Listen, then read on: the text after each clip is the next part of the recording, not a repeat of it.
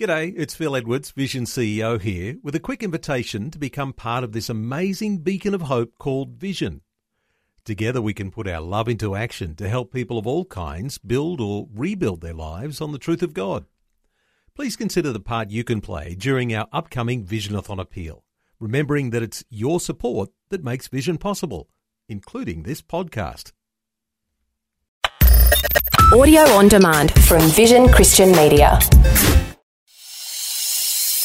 Welcome to On The Rock, God's unchanging word for changing times, with Dr. Camille Majdali, Director of Teach All Nations, Melbourne, Australia.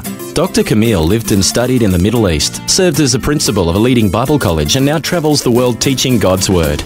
He has an extraordinary knowledge of the Bible and a dynamic ability to make God's truth come alive in a real, practical way.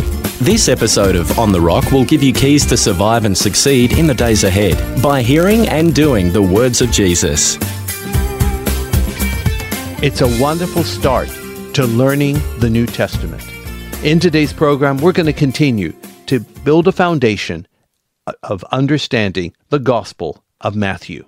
Our series is entitled The Kingly Messiah, Understanding the Gospel of Matthew, Part 1, a verse-by-verse audio commentary with printable PDF notes, which is part of the larger Understanding the Bible series. Welcome. We're continuing to learn the background to Matthew. And just remember, for those that may not have heard, a quick little review. We've learned that this first book of the New Testament was written by one of the 12 apostles of Jesus, Matthew Levi. He's the one who was at the receipt of customs in Capernaum. Jesus comes to him and gives him a 2-word command, follow me, and he did.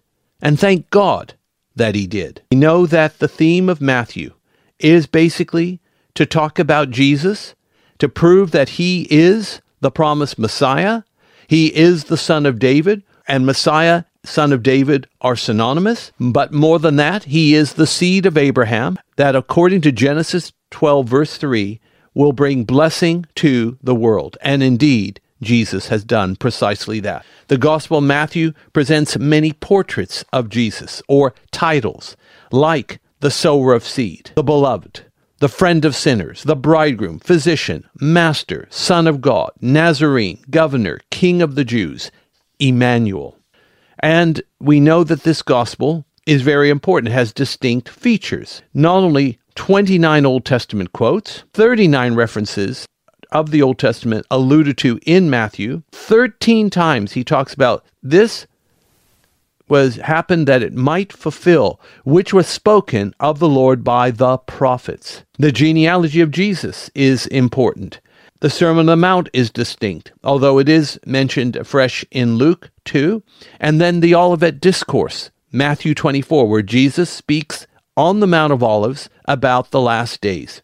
We've been also looking at the background of the Gospels, the Hebrew background, which we spend a fair bit of time on, but also the Greek background.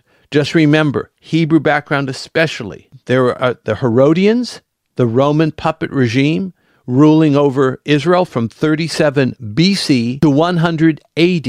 With the Herodians, I should actually flesh them out a little. There's Herod the Great, ruling from 37 to 4 BC. He was the one that built many fine buildings and cities and all, but his masterpiece was the temple at Jerusalem. He was a very capable manager, but he was utterly ruthless, paranoid, and despotic. I've heard him called Herod the Horrible, not the Great. Now, any man that will kill his own wife because she's so beautiful, he's afraid that other men might get her, or afraid of his own sons who wanted to be on the throne, so he had them killed too. Does it give you any idea why he didn't hesitate to kill the toddlers of Bethlehem, 2 years old or younger, according to the time the wise men had pointed out? The Holy Family had to flee from the land of Israel because of Herod's temperament, his murderous intentions, and they stayed until he died, which was in 4 BC. He was succeeded not by one, but 3 sons, Archelaus, Antipas, and Herod Philip, and they had different parts of the Holy Land. They weren't kings like he was, they were more like tetrarchs. Archelaus didn't last very long, he was very inept, he had all his father's faults, and none of his gifts. So he was replaced by the Romans. They had direct rule on Judea. In fact, they annexed Judea and made it a Roman province. That's why instead of having a Herod, they had a procurator. That's where Pontius Pilate comes in. Antipas ruled in Galilee, and so he was the leader that ruled most of the time that Jesus lived, most of it. And he was the one Jesus faced in Jerusalem during his passion. Herod Philip married Herodias, and Herodias left Herod Philip, married Antipas, and this caused John the Baptist to speak out and to lose his head. Oh, there's more for me to share. There's Herod Agrippa I, Herod Agrippa II, and from there we're going to learn about the Roman background to the New Testament. While I'm on the topic, let's just finish off with the Herods. Herod the Great is the founding father of this relatively short-lived dynasty of 130 years. The three Herods after him, Archelaus, Antipas, and Philip. Remember, Archelaus is in Judea, but he's banished. Archelaus is number one. Number two is Antipas. He's in Galilee, and he rules for 44 years, but he doesn't die in office. He's replaced by his nephew, Agrippa I. It's actually fairly outrageous what happened, but we'll get to that in a moment. Herod Philip ruled in the Golan. So Archelaus, Judea, Herod Antipas, Galilee, Philip in Golan. And that's why you have a place called Caesarea Philippi. Herod the Great built Caesarea Maritima on the coast, but Caesarea Philippi is in the Golan. It's near there where Peter declared that Jesus was the Christ, the Son of God. There's a whole story behind that. We'll save it when we get to Matthew 16. Antipas marries Herodias, Philip's wife. John the Baptist speaks out, and he's eventually beheaded because he offended Herodias so much. And then what happens is Philip and Archelaus are gone. Antipas remains. Their nephew, Agrippa I, becomes friends of Caesar. And Caesar likes him so much, he says, I'm going to give you the whole land of Israel. You will be king just like your grandfather, Herod the Great, was king. Now, think about it. Here's Antipas, faithfully serving Rome, not Israel, but Rome, for 44 years. He's booted out by his own nephew, and his nephew gets an honor he never got. The nephew gets the whole land, and he gets to be called the king. We can read more about this king, Agrippa I, in Acts chapter 12. He killed James, the brother of John, with the sword. He seized Peter, who was going to execute Peter, but Peter was miraculously delivered because the church was ever praying for Peter. And then he is struck down by the Lord in Caesarea, and that's all recorded in Acts 12, as well as in the historical writings of Josephus, Flavius, of the first century. Then you have the son of Agrippa I. That's Agrippa II. He's not given the whole land to rule. I think he's more or less given his uncle Philip's place. But what he does get to do is meet the Apostle Paul in Acts 26. The audience before Herod was Agrippa II. And remember that after Paul had spoken, Agrippa II, along with Festus, said, this man has done nothing deserving of imprisonment or even execution. We could have released him had he not appealed to Caesar. Agrippa II rules until 100 AD, and that's the end of the lineage of the Herods. Now let's go to the Roman background of the New Testament. The Roman background is simple. They took over where the Greeks led off, or how should I say, they were the heirs and successors to the ancient Greeks. Hence, that's why we have the term Greco-Roman. Rome went from being a republic to an empire. It's interesting because Herod the Great was involved in this, well, a little bit down the road. He was friends of Mark Antony. There was a great turmoil in this transition from republic to empire. Antony lost, and Octavian won. So here's Herod there in Judea, and he was backing the wrong horse, but he somehow manages to be sycophantic enough that he wins over Octavian, lands on his feet, and gets to continue his rule from the time Rome went from republicanism to imperialism. And that's, of course, something that impacts the New Testament as well. Rome eventually, after becoming an empire, It had Roman roads, which united the empire, Pax Romana, or the Peace of Rome, which made the empire relatively stable, and of course they had a Roman emperor. Now the emperor in the empire was often considered divine, and this would cause conflicts with Jews and eventually with the infant Christian church. Remember that in places that were directly ruled by Rome, such as Judea, after the disastrous reign of Archelaus in 6 AD, procurators or governors were appointed. And as they proceeded, they became more and more corrupt. So that helped to spawn the first Jewish revolt of AD 66 to 70. So either you had the Herodians ruling for Rome, or you had the procurators ruling, or you had both. So in the time of the ministry of Jesus, the Romans were ruling Judea, but Herod Antipas was ruling in Galilee. And that's where we begin. Now, key verses of the Gospel of Matthew. I want to propose two sections of key verses. The first is Matthew 16, verses 15 to 19. The second is Matthew 28, 18 to 20. Remember, key verses summarize the entire Bible book. Matthew 16, 15 to 19. And it reads, He saith unto them, But whom say ye that I am? And Simon Peter answered and said, Thou art the Christ, the Son of the living God. And Jesus answered and said unto him, Blessed art thou, Simon Bar-Jonah, for flesh and blood hath not revealed it unto thee, but my Father which is in heaven. And I say also unto thee, that thou art Peter, and upon this rock I will build my church, and the gates of hell shall not prevail against it. And I will give unto thee the keys of the kingdom of heaven. And whatsoever thou shalt bind on earth shall be bound in heaven, and whatsoever thou shalt loose on earth shall be loosed in heaven. This is Matthew 16, 15 to 19. And I might just add a couple of things. Not only did God open Peter's eyes to the full identity of Jesus, that yes, he is Son of David, but he's also Son of God. By calling him Christ, that means he's anointed, the anointed one, to be precise, to sit on David's throne. Of course, he's not just anointed to sit on David's throne, he's anointed with the Holy Spirit and power to go about doing good, healing the sick, casting out devils, raising the dead. That's how anointed Jesus was and still is. The other segment of verses is Matthew 28, 18 to 20. It's basically the very end of the gospel. It says, And Jesus came and spake unto them, saying, All power is given unto me in heaven and in earth. Go ye therefore, and teach all nations, baptizing them in the name of the Father, and of the Son, and of the Holy Ghost, teaching them to observe all things whatsoever I have commanded you. And lo, I am with you always, even unto the end of the world. Amen. This is what we call the Great Commission.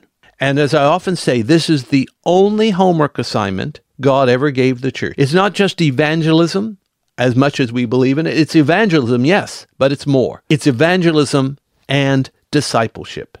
In other words, bringing them to Christ and building people up in Christ. There is nothing more important the church can do than that. Now, the church can be involved in other things, but never lose sight of the commission. It must be our highest priority because it was Jesus's last command. In fact, as one person aptly put it, Jesus's last command should be our first priority, to which we should all be able to say, Amen. All right, those are the key verses. Matthew 16, 15 to 19, Matthew 28, 18 to 20. With the time I have left in this particular lesson, let's do a quick outline of Matthew. Part 1 of Matthew speaks of the birth and growth of the King. His miraculous conception, although his birth itself is very normal. Then you have the forerunner of the King.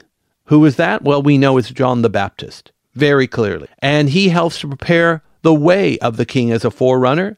It's called the baptism of Jesus, where for the first time, to our knowledge ever, the triune God makes a public appearance just before Jesus commences his ministry. You have God the Son in the Jordan River. You have the Holy Spirit, represented as a dove, coming on Jesus, anointing him, so to speak, or representing the anointing on him. And then you have God the Father speaking from heaven, saying, "This is my beloved Son, in whom I am well pleased." Then you have the preparation of Jesus, not just his baptism, but his temptation in the wilderness. It's amazing. He pleased God, and yet the Holy Spirit drove him into the Judean wilderness to be fasting 40 days and 40 nights and tempted of the devil, and thank God he passed the test, and you know what? So can you as well. And then Jesus begins his ministry. He calls his first disciples and ministers in Galilee, all in Matthew 4, and then he gives, as I often say, the most famous sermon in the world, in history, the Sermon on the Mount, Matthew 5-7. And then he begins his ministry in all earnest. He delegates, he dispatches apostles, they are instructed, but already with the popularity that Jesus engenders, so is the rejection and the, opposition. He is rejected by his generation. He's rejected by 3 cities. He seems to be momentarily rejected even by John the Baptist. Are you the one we're supposed to look for, or do we look for another? He is rejected by the Pharisees, especially disputing about the Sabbath. And then, after he's rejected, he starts to give parables. Parables shed light to those who are following Jesus, but they actually obscure truth for those that reject him. And then he gets rejected again in Nazareth by Herod, by scribes and Pharisees and Sadducees. This is chapters 13-16. And then he talks about his kingdom of God program. And he teaches on faith, about his own death, about taxes. This is in chapter 17 and 18 and 19 and 20. He teaches about things that cause offense, forgiveness, divorce, wealth, his own death again, and even ambition. He then causes 2 blind men to see, chapter 20. He's welcomed rapturously in Jerusalem as the Son of David. Well, he is Son of David, he is the coming king, but this causes his enemies to become even more livid with jealousy, envy, and rage. He has a collision with Herodians, Pharisees, priests, elders, Sadducees, and he describes his opposition as vipers, as hypocrites, and then he weeps over Jerusalem. He teaches in chapters 24 and 25 about his second coming, signs of the times, last days events, end of the world, even what happens when he returns. He's going to judge the sheep and the goat nations. And then in chapter 26, he has his Last Supper. He is then arrested in Gethsemane. His passion begins. He is crucified in chapter 27. He's buried. And then, of course, chapter 28, the disciples not only discover an empty tomb, but they bump in to the resurrected Jesus, who in Galilee gives them the Great Commission to go and make disciples of all nations. Well, this concludes the introduction to the Gospel of Matthew. Starting in our very next program, we're going to begin the verse-by-verse commentary. Friends, don't miss it. You will learn about the genealogy in a way that will inspire you and bless you in Jesus' name. Let's pray. Thank you, Heavenly Father, for the Gospel of Matthew and this introduction that we've had. Help us now to attend clearly and fervently to what the Holy Spirit is saying. And Lord, we thank you. We're going to learn wondrous things about this gospel. We're going to put them into practice. We're going to build our lives on the rock. Through Christ Jesus the Lord, we pray. Amen. Today's On The Rock was brought to you by Teach All Nations. If you would like more information about this ministry, to download podcasts, view our online store, attend special events, sign up for our teaching newsletter, make a donation to support this ministry, or to invite Dr. Camille to speak, log on to www.tan.org.au or write to us at Post Office Box 493, Mount Waverley 3149. Thanks for taking time to listen to this audio on demand from Vision Christian Media. To find out more about us, go to vision.org.au.